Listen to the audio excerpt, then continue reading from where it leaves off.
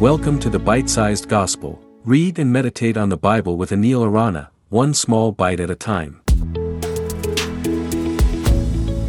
Hello and welcome to the Bite-Sized Gospel. Today we will reflect on Matthew 25, 14 to 16. Listen.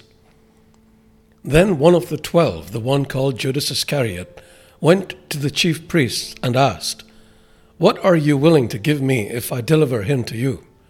So they counted out for him 30 pieces of silver. From then on, Judas watched for an opportunity to hand him over.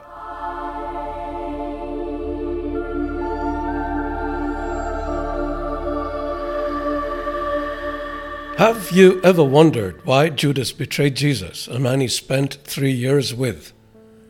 The passage we read today suggests his motivation might have been greed because he sold Jesus out for 30 pieces of silver, a significant sum of money at the time.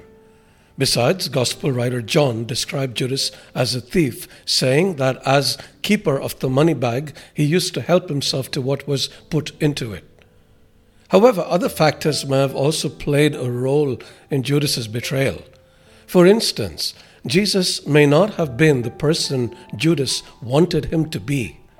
Judas may have been disappointed with Jesus' leadership and teaching, especially if he had hoped that Jesus would lead a political rebellion against the Romans.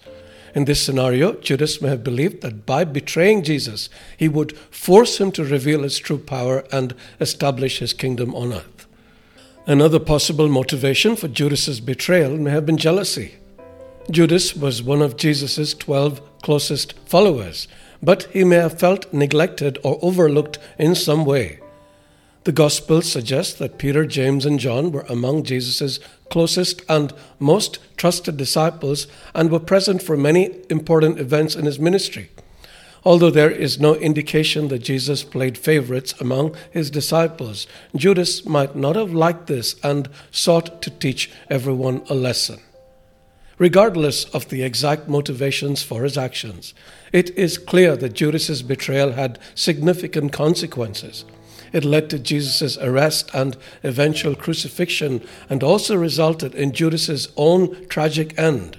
The story of Judas serves as a cautionary tale about the dangers of greed, ambition, and betrayal. It highlights the importance of staying true to our values and convictions, even in the face of temptation and adversity. Let there be no Judases among us who bite the hand that feeds us. May the Spirit be with you. Thank you for listening to the Bite-Sized Gospel. If you enjoyed this episode, please share it with your friends. For other great content, including live sessions, visit www.anilarana.com.